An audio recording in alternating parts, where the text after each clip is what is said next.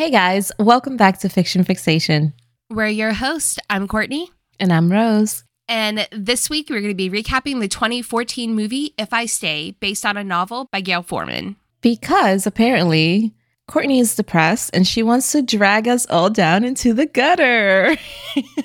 Not everybody dies. Most of them die. But not everybody.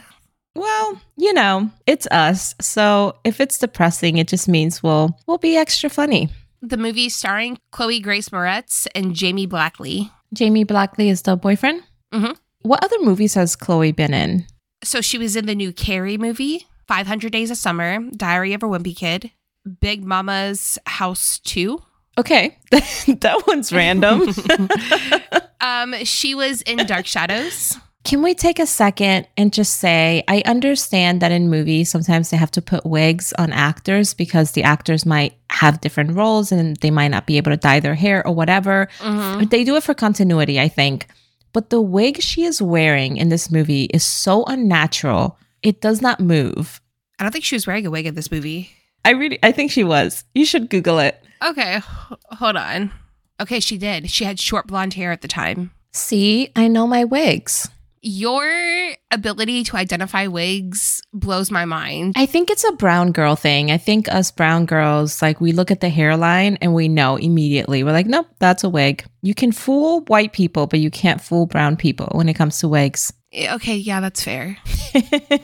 I've worn a wig like twice in my life and they were both for Halloween. And did you feel like they looked super real? Was everybody like, oh my God, Courtney? Did you grow your hair 12 inches for Halloween?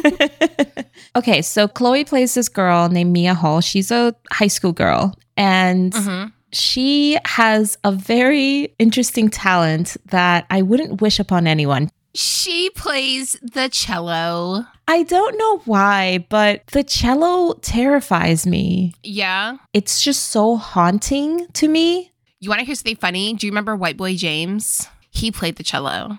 You're the love of your life who you wanted to marry, but you settled for your husband.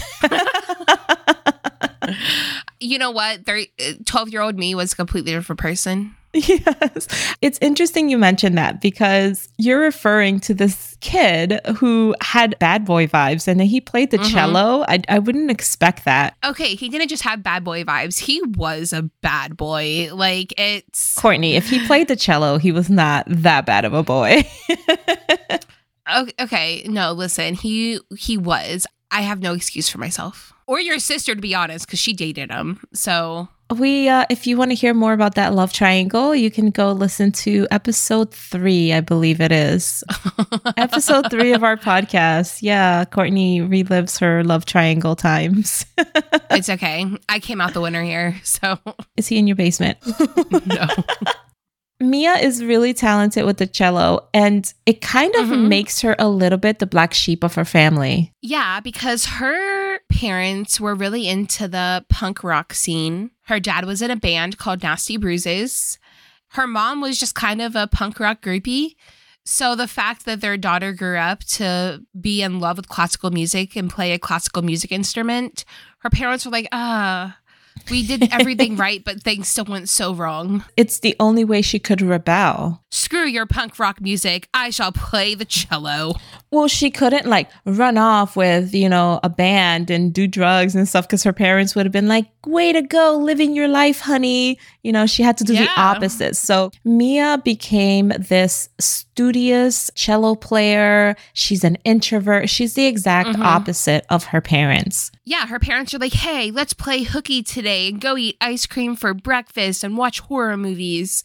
And poor Mia's like, I have a science test. Yeah. I don't fucking think so. And Mia also has a younger brother, Teddy. Mia's dad quit his band right around the time that Teddy was born. And so Mia just always assumed that was the reason why her dad quit the band. And she would ask her dad sometimes like, hey, Dad, like, do you miss being a rock star? Yeah. And Dad basically just says, hey, listen, being in the band was an adventure and that adventure played itself out. And I went on to the next adventure, being a parent. I mean, is it an adventure or is it a horror house? Is it a haunted house of horrors? It's a sentence.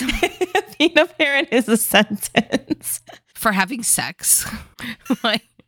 You whore, I sentence you to 18 years of suffering. Minimum. Minimum. Yeah, for sure. Totally a sentence. And so her parents, even though they're not in the punk rock scene anymore, and we don't know what they do for a living though. I think Dad's a teacher of some sort. Okay, he's probably like a music teacher or something. But even though they're not in that scene, they are so supportive of Mia. Like she is, Yeah. I was joking when I said she was a black sheep. She is actually the golden child. They think it's amazing how talented she is. And her parents are super, like, it's all gravy, baby. You know, like her parents don't seem to take anything particularly serious. It seems like it's the kind of parents you would want as a teenager. And yet every time you see parents like that with a teenager, the teenager is always like a square, you know, that does everything by the book. Yeah. Because you have to rebel. You have to rebel one way or another. And if your parents are rebellious, then you have to do the anti-rebellion. Do you know how I rebelled, Rose? How? I put less coffee creamer in my dad's coffee. Or sometimes I would put an extra scoop of coffee in the coffee maker or one less scoop just to fuck with them. I could just picture like young Courtney, like nostrils flaring because she was punished, just being like, I'll show you, Dad. Like extra quarter teaspoon of creamer. Sometimes when I ironed my dad's uniform, I would make his creases off center so he'd look like a dumbass.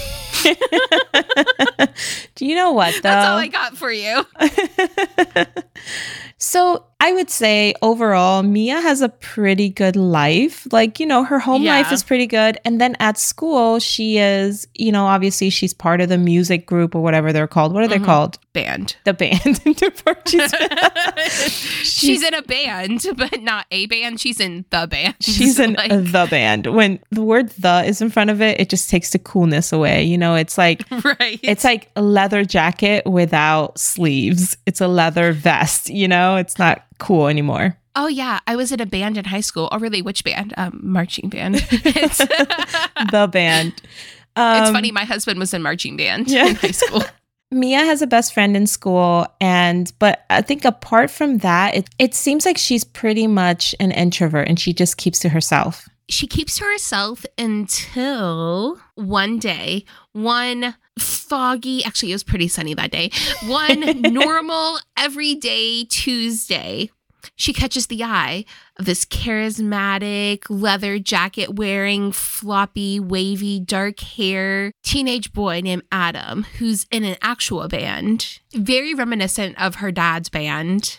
Yes, like a punk rock band. And not just that. Obviously, Adam is in high school. He's a senior at this point, and I think she's a junior at this point. Yes. But he's already kind of has a name for himself in local circles. So people know who he is. He's a little bit famous. He's like small town famous. Yeah, he's that dude in their small town where he's like, he's going to be something one day, you know? Yeah, so Adam notices Mia. She's in the music room, I guess, and she's playing the cello by herself. And she is in the zone. She's like really into the song she's playing.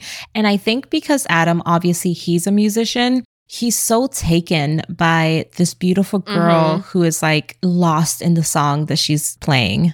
Even though they are on completely separate sides of the music spectrum, I think he's really enchanted by the zone, you know? Honestly, there's just something very attractive about people who are passionate about something. So our bad boy is smitten with little Mia, and he asks her out. He's like, hey, girl, saw you playing. Hey, girl, what that cello do?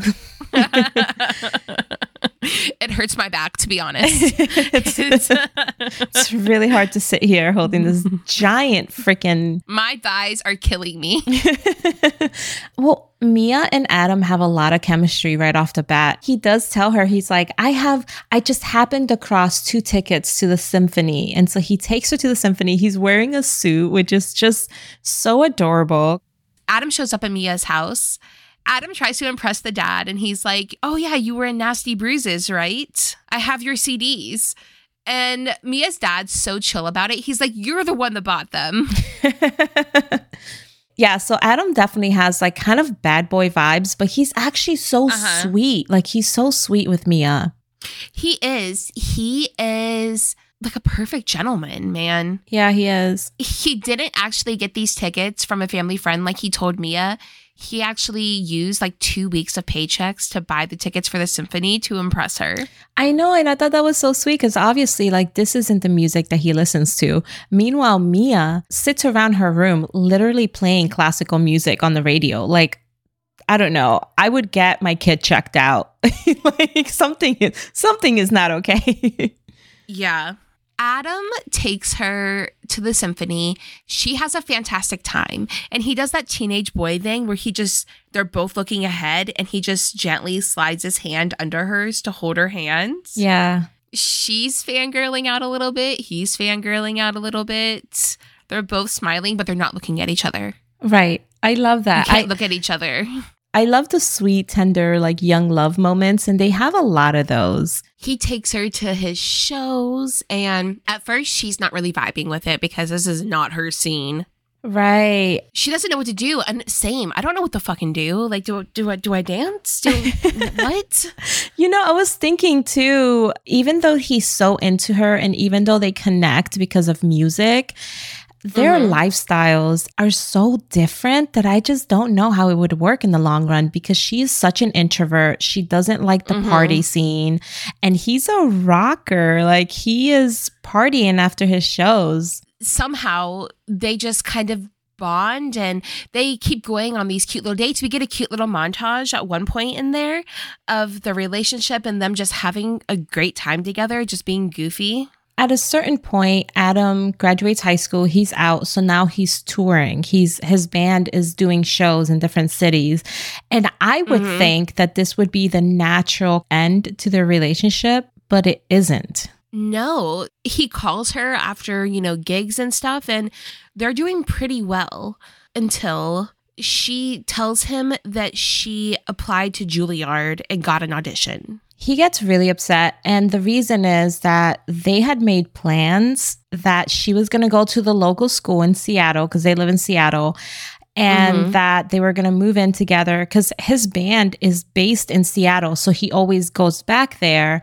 And for a second, I thought, is he going to be that douchebag that like guilts a girl for having her dreams? Because she's been very supportive of his. And he is that dude for a second. Yeah. I mean, for longer than a second, he is that dude. He's like, you lied to me. He's like, you broke your promise. We were supposed to do this, this, and this. Yeah. Listen, I will defend Adam to the day I die because he is such a sweetheart. But listen, I love Adam. But Mia has a point when she says, what, so you can go live your dream, but I can't live mine? No, 100%. She's absolutely right there. I think what happened in this moment is that he felt completely blindsided because they had talked and they had built a future together in their minds, the way kids do, the way teenagers do, right? It's so easy to plan an imaginary future. And then she threw him a curveball. Like, actually, I might be going to college across the country, which might as well be across the world. If he's touring, what does it matter if she's in New York or back home in Seattle? Right. You know? Yeah. I mean, they're young, right? You know, how reasonable were you at 17? Well, I followed a boy to college, so... I mean... In his suitcase, right? No. Did you really follow your husband to college? And so the only reason you went to that school was because he was going there? Did he immediately start dating you again? No, it took about a little over a year. Okay. Yeah, don't recommend getting into debt for a boy. I'm an exception. Well, I would have went to college up here anyways. But I'm the exception, not the rule here. And I didn't know about the exceptions and the rules back then.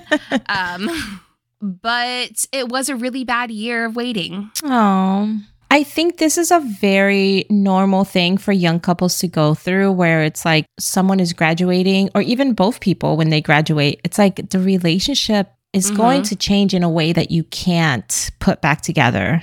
Well, and also a senior in high school is at a very different time in their life than a freshman in college. You know what I mean? Like your ages are so close, but y'all's perspectives on things are so fucking different. Yeah. Your opportunities are different. Yeah. And those are not the same points in life. Well, yeah, and that's a really good point because here we have Adam who is in a rock band touring. And let me tell you something about Adam, okay? When Adam is just in a regular scene talking to Mia, he looks like he's 12 years old. When Adam is up on that stage singing, he looks like he's 35 and a half. Like he looks like a whole damn snack up there on that stage. Because he's like, I'm serious. He looks so much older on that stage. His hair gets all in his face. He's got the vibes. He's sweaty. Oh my God. Like I'm uncomfy. At one point, Mia is talking to her friend Kim, and she says that she really likes seeing him when he gets off stage. She's like, he's so sweaty, and I just want to lick the side of his face. Yes. That's a medical condition. Being horny is a medical condition. And see, like, listen, teenage horny is way different than like grown up horny, okay? Well, and you know what? Yeah, that's so true because where do they have sex for the first time? They go to this like freaking boat outhouse. It's like a boat garage. And I just kept thinking, like, it's kind of sad that teenagers have to go to these rundown places to get some nookie, and they're risking getting like ticks in their butt cracks, you know? Dude, listen, the places that teenagers are willing to do the nasty as an adult just kind of horrifies me. Right. Yeah. Oh, God, I just had this horrible thought where I was like, maybe we should have a place for teenagers to have sex. And I'm like, no. No. Listen, if they want to get laid bad enough, they're gonna do it whether or not they have a place or not. You know what I mean? Yeah. You can't stop it. No, it's true. But I don't know. I love them together when they're by themselves. But then you see them around other people and you could see like this chasm between them, you know, where it's like after one show, Adam is being just surrounded by women and inadvertently Mia is getting kind of pushed aside. And obviously that's not his intention, but I think she's just coming face to face with the fact that he is living a different life than she wants for herself. Yeah. So she goes outside to wait for him and she's reading a book for school and he comes out and he's being sort of a douche. He's like, you know, if you're that bored that you have to read, maybe you shouldn't even come. I understand his resentment. This has been like a growing crack in their relationship is the fact that she seems not so much into his life. You know what I mean? Like he went to a freaking orchestra like show or whatever. Well, see, she goes to his shows though. It's obviously a lot easier for an extrovert to be in an introverted setting than it is for an introvert to be in an extroverted setting. Yeah, you're right. But yeah, so that's why I just think like they are just kind of too different as much as they love each other. He's leaving to go to Seattle to play a few shows that his new record got for the band. And she asks when he'll be back. And he says, I don't know, like 7 days, 10 days, maybe longer. I don't fucking know. She's like, I have an audition with Juilliard. Like most people don't even get an audition. Like I probably won't get in, but just the audition's a big deal. He gets really mad at her for even auditioning because I think he knows that if she auditions, she's going to get in because he knows how good she is. And so he just kind of sees something that they worked for sort of imploding. They have this breakup where, you know, he's like, you know what?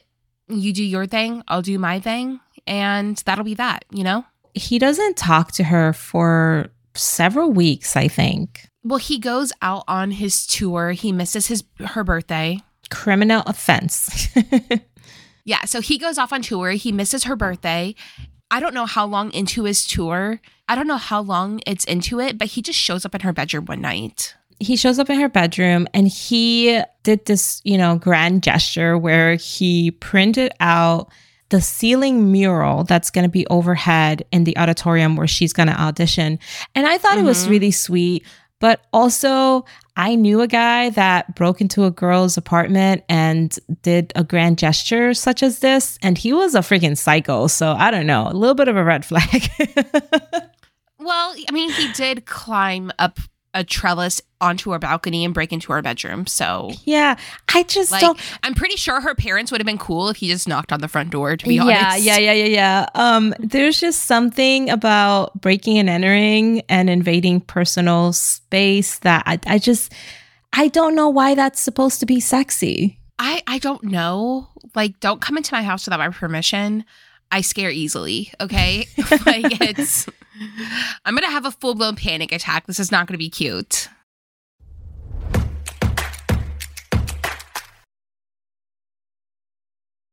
He shows her, you know, she sees the gesture. And dude, she folds like a wet paper bag. She tries to resist at first, but then she's like, okay, but I love you. Honestly, same. He's so cute and he's so sweet. Yeah. He's the dream boyfriend. Like, what girl wouldn't go ass over titties? What's the phrase you use all the time? Ass over elbows. Ass over elbows, yeah. Ass over elbows. I was like head over heels. What girl wouldn't go head over heels, ass over elbows for this guy? He's everything. But she folds and they have some more cute moments together. And this leads them up to New Year's Eve. It's post Juilliard audition where Mia just kills it. She kills this audition. You know, she plays harder than she's ever played in her life. She plays better than she's ever played in her life. Adam is really happy for her. Is it bad that I can't tell the difference between her playing normally and her playing harder than she ever played in her life? I just feel like whenever somebody's playing the cello, it just looks really angry and aggressive. It's like speaking German. Yes, it's like you can't speak German gently. You know what I mean? Right? But they're at New Year's Eve. Mia goes out with Adam and the band and everything. They're all out. They're having fun. And they sort of come to a conclusion that she's pretty sure she's going to get into Juilliard. He's going back on tour with the band. And they come to sort of a mutual conclusion of, I think we know where this is going. I don't know if it's mutual, girl, because he says it. He's like, I think we know where this is going. I would just pretend I didn't hear him.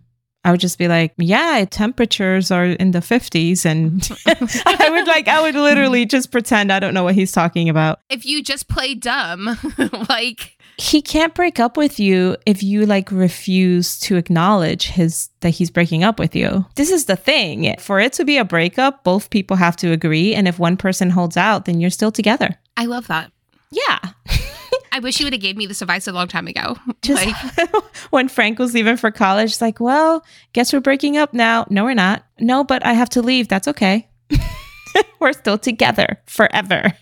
Mia goes home the next morning and her parents are so excited that she stayed out all night partying. Mm-hmm. Yeah. And they're like, oh, if you're still drunk, you're in trouble. But if not, well, let it slide. And she's like, definitely not drunk. And then she just starts crying. Yeah. So obviously, you know, Mia tells her parents her and Adam broke up. And her mom is so sweet, by the way. Her mom just has like the best vibes. But her mom basically gives her like a really good pep talk. She's like, you are going to go to New York and you're going to go to Juilliard, or you won't.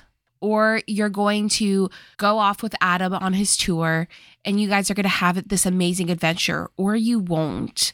Like, life's really messy, girl. And you can't just not do things because you're afraid. There's always going to be what ifs or maybes. Like, her mom gives her a really great pep talk. Is it a great pep talk though? Because I don't know. I feel like she's so young and she's so lost right now. She doesn't know what to do. And wouldn't it be so easy for a girl to just torpedo her future because she's dating a hot guy? You know, like sometimes I think it's important for the parents to be the ones to make the hard choices and be like, no, you're not throwing away your future for a guy. Like, be the bad guy so that they can be mad at you if it doesn't work out. Sometimes just having too many choices. I feel like her mom respects Mia as the almost adult that she is, and she's giving her kind of permission to make her own choice here. I get it. I just mean that the chances of Mia making the wrong choice are like 99% because she's... But what's the wrong choice? Yeah, that's a good question. Honestly, I think the wrong choice would be turning down Juilliard for Adam. Because I think that if they really are in love, he has the type of job that he could do anywhere. And New York City is not in the middle of nowhere for the music industry. You know what I mean? Right. He could do amazing things as a musician in New York City, but she won't be able to do amazing things somewhere else. This is, if I had to guess, like January, February of Mia's senior year. Yes. Her and Adam are broken up. And Adam actually, his band made the newspaper. He is opening for a pretty big band locally. And lucky for everybody, it is a snow day for Mia, her little brother, and her dad. And mom does the responsible thing. And she calls into work to play hooky with her family. This is cute. I love. What I don't understand is why they all decide to pack into the car. Why are you leaving after a snowstorm? They say that the little brother says, hey, Dad, let's go build a snow monster. And Dad says, hey, buddy, it doesn't look like anything's actually sticking. So I think that they're like, oh, yeah, it's like a preemptive snow day, not an actual snow day. You know, it's going to be one of those snow days where nothing sticks and parents are like, they could have gone to school. So I guess they decide to pack into the car and go drive. So they're going over to friends of the family's house. Mia doesn't want to go at first. She's like, no, letters were mailed on Friday. My Juilliard, either acceptance or denial letter is going to come today. And so her parents do the only thing they can, and they guilt her and bribe her into going with them. Right. I mean, classic tools of parenting, you know? Yeah. And so she agrees. She's not excited. She's still kind of reeling from the breakup with Adam. Yeah. She's nervous about her Juilliard letter. She feels like she needs to stay home and study. That little nerd just doesn't know how to have fun right now. And so we get this beautiful shot of Mia's family driving down the street, and there's snow on the grass, there's snow on the trees. Mia's father is driving. Mia's mom is in the front seat, and then Mia and her little brother are in the back seat. Everything seems fine. And then, honestly, the reason for all my anxiety plays out before my eyes, because this is what always freaking happens in Hollywood, is right when you let your guard down and allow your feelings to come out and allow yourself to be happy for 1 second. A truck coming in the opposite direction hits the snowdrift in the road, swerves out of its lane into Mia's family's lane, and hits their car head on.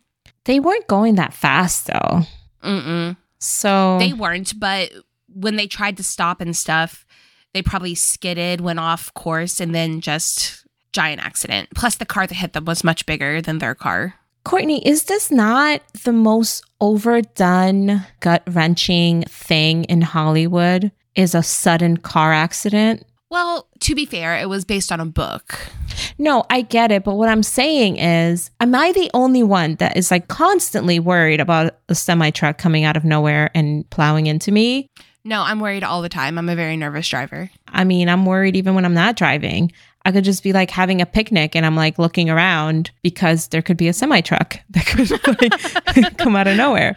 Well, during the accident, Mia is ejected from the car. Okay, were they not wearing seatbelts? I don't understand. They were. I don't know how she was ejected. I don't think it's possible to be ejected from the car if you're wearing a seatbelt. Oh, it is. Really? It is. Yeah. Can we Google that? Because then what the fuck is up with seatbelts? It prevents it. It's like a vaccine.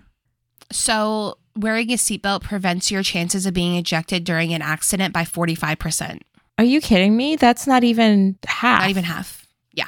I'm shooketh right now, but okay. So at first, Mia wakes up on the road and you kind of think that she's coming to, but she looks completely unharmed. And then you realize that she's outside of her body and she's witnessing the scene of the accident. So there are paramedics. There's 2 cars that are completely destroyed. And then Mia sees paramedics working on her body. She's trying to get people's attention. Nobody's listening. And I think it starts to kind of sink in. Wait a minute. Nobody can hear me. Yeah. Well, it's funny to me. Like Mia doesn't seem to understand the way ghosts work because she's like, she sees her body on the ground. Like, you are obviously not of this world, girl. She's like, why is no one answering me? Welcome to what parenting feels like. Exactly. This is literally what parenting feels like. It is a car crash and no one's listening to you. She sees the wreckage of her car. She's screaming for her parents. She doesn't see either of her parents or her brother, but she does follow her body into the ambulance to the hospital. So Mia gets taken into surgery and she stands over her body and watches them perform surgery.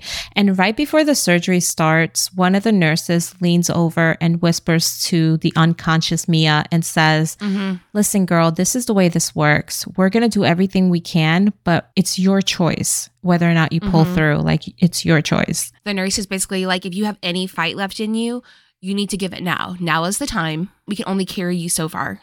Ghost Mia then kind of floats through the hospital and goes to find her dad. Her dad is in surgery because he has a traumatic brain injury that they're trying to repair. Was her brother also in surgery? No, her brother was not in surgery. He was conscious when they got him. I mean, no one's in good shape, but the only person that Mia can't seem to locate is her mom. Mm-hmm. After hours of Dad being in surgery, she thinks she sees him being wheeled back into the room next to her in the ICU. And then she realizes that that's not her dad. Right. And she overhears the nurses and the doctor talking about how Mom was DOA and Dad died on the table. Right. So her mom died at the scene and then her dad died in surgery. So Mia is an orphan now. I just want to pause for a second. Just a little pause. And I just want to say, I've been telling Courtney that I've been feeling a little espresso depresso this week. And she was like, girl, I got you. Okay. And then she picks this goddamn movie because she just wants me to just follow the light. Don't you, Courtney? Is that what you want? You just want me to follow the light. Live, laughs, toaster bath. Like it's... Oh, God. Ghost Mia immediately goes to Teddy, her little brother, and she's like, listen, dude, it's just me and you now. Like, you belong to me now. I'm not going to leave you. I think right now, Mia's only incentive for surviving is because she doesn't want to leave Teddy alone. Yeah. And Mia also, as she's, wandering through the halls, because she's seeing her extended family come in, her grandparents, she even sees her best friend come in. And Adam runs into the hospital and tries to get into the ICU. He's immediately stopped by security and a nurse that's basically like, yo, you're not immediate family. You can't be in here. And Adam doesn't take it well. Adam's trying to elbow his way straight to the ICU room. I don't understand why you can't lie. I mean, it's not like they're going to do a blood test on you to figure out if you're immediate family. You could literally say, I'm her brother. And then, they can ask questions if they see you guys, French kissing. That's for another time. You can cross that bridge when you get to it, but just lie and get in there. Forgiveness, not permission, Yeah. I would lie. For sure. I would literally, like, if I was trying to get into the ICU to see you, I would say I'm her sister. And if they looked at me like, girl, you're brown, I would be like, excuse me? So I can't come in because I'm brown? Is that what you're saying? Yeah. Listen, she was adopted by a Latina family. She doesn't know she's white, okay? Do not tell her that she's white. We've been telling her that she was just light-skinned for years. Oh, man. Have you seen that girl trying to dance salsa? It's an atrocity. It's embarrassing, okay? But we love her, okay? We love her even though she's white. But anyway, it's really heartbreaking. Like, Adam can't get back there to see her. And it's like, she's on her deathbed. The best friend finds Adam on the roof. Mia's best friend finds Adam on the roof. And they kind of make a plot to get in to go see Mia. The best friend makes a huge scene about a woman giving birth in the bathroom and tells the security guard he needs to go check it out. The security guard leaves, and then her and Adam immediately try to beeline straight for Mia. But again, they get blocked by a nurse. Yeah, so a nurse stops Adam right as he's trying to like touch Mia's face, yanks him away, calls security. They almost get in trouble. Obviously, Ghost Mia is witnessing this. And in the commotion, when Adam and Mia's friend get pulled aside, a family friend is there and she's the one to tell them the little brother didn't make it. Yeah, the little brother had a brain hemorrhage that they didn't detect until too late, and he bled out and died. So now Mia is just devastated because, like, dead dad, dead mom, dead brother. Like, does Mia really want to make it at this point? Okay, so this is about the time when I texted Courtney and I was like, WTF, Courtney, literally everyone dies. And Courtney's like, not everyone. Your precious Adam is still alive and fine. It's all I care about. Do you know one good thing comes out of this whole sad situation, though? Adam writes a dope-ass sad song. Yeah. Mia had once questioned why Adam never wrote a song about her, and he said he finds it hard to write songs about things that make him happy. Yeah. And Mia was like, hold my beer. And got into a terrible accident. God, Mia, you didn't have to be this dramatic just to get him to write a song for you. Yeah. You know what, though? The songs, that this character supposedly writes are actually really good. It's definitely my kind of music. Yeah, I love like the lyrics, and I don't know, I really love his music. I wonder if there's a soundtrack to this movie where they have these songs there. Oh, probably. After little brother dies, Grandpa he goes to see Mia, and he basically gives Mia permission to leave. He says that he really wants her to stay, but if she decides that it's too much and she wants to go, that it's okay. Yeah. Mia's not looking good. The doctors are not hopeful right now. And so all the friends and everything get to come in and say goodbye to Mia. So this is when Adam gets to play Mia his sad song. He starts off their little goodbye meeting. He puts headphones on her and starts playing classical music. Mia's just getting ready to walk into the light. She is ready to walk into the light. Ghost Mia at this point is losing her hold on reality, and the hospital is starting to kind of turn into the other world. It's like people are fading away. She's starting to see this beautiful landscape outside, and the only thing that's keeping her tethered to life is Adam. Like him playing that classical music is connecting with her because she's hearing it playing overhead. Yeah, she opens the door to quote the other side, you know, and she hears the classical music and she backs up and she goes, just after this piece. And then Ghost Mia's transported back into her hospital room where she sees Adam playing her classical music. Yeah. And Adam tells her that she got into Juilliard. Yes. So he did another little cute breaking and entering, and then he committed another felony by stealing her mail and opening it. Love. White collar crime. Right. After my own heart. He's like, Mia, he's like, you got into Juilliard. Like, you can't die. Can you imagine, though, if it really came down to a decision? How do you make that choice? Because at this point, her entire family is dead. And yeah, she does kind of have a future, but I'm pretty sure when she gets back in her body, she's not going to be the same person. Like, is she even going to want that life anymore? What if she got into this accident and during some sort of head trauma in the accident, she lost her ability to play cello? Oh my God. I'm sorry. I don't mean to say this, but that would be hilarious. It'd be so funny. Can you imagine she got into Juilliard in the first day at school? She's like, and they're like, how the fuck did she get in here? Right? And they're like, ooh. And she's like, head trauma. I'm sorry. You're going to kick this disabled person out of Juilliard? No. Oh my God. No, because dude, like traumatic head injuries can change your entire personality. Yeah. Can you imagine though, if like you had head trauma, but you got like the cool, like you got better? Like foreign accent syndrome. That's the head trauma I want. The foreign accent syndrome.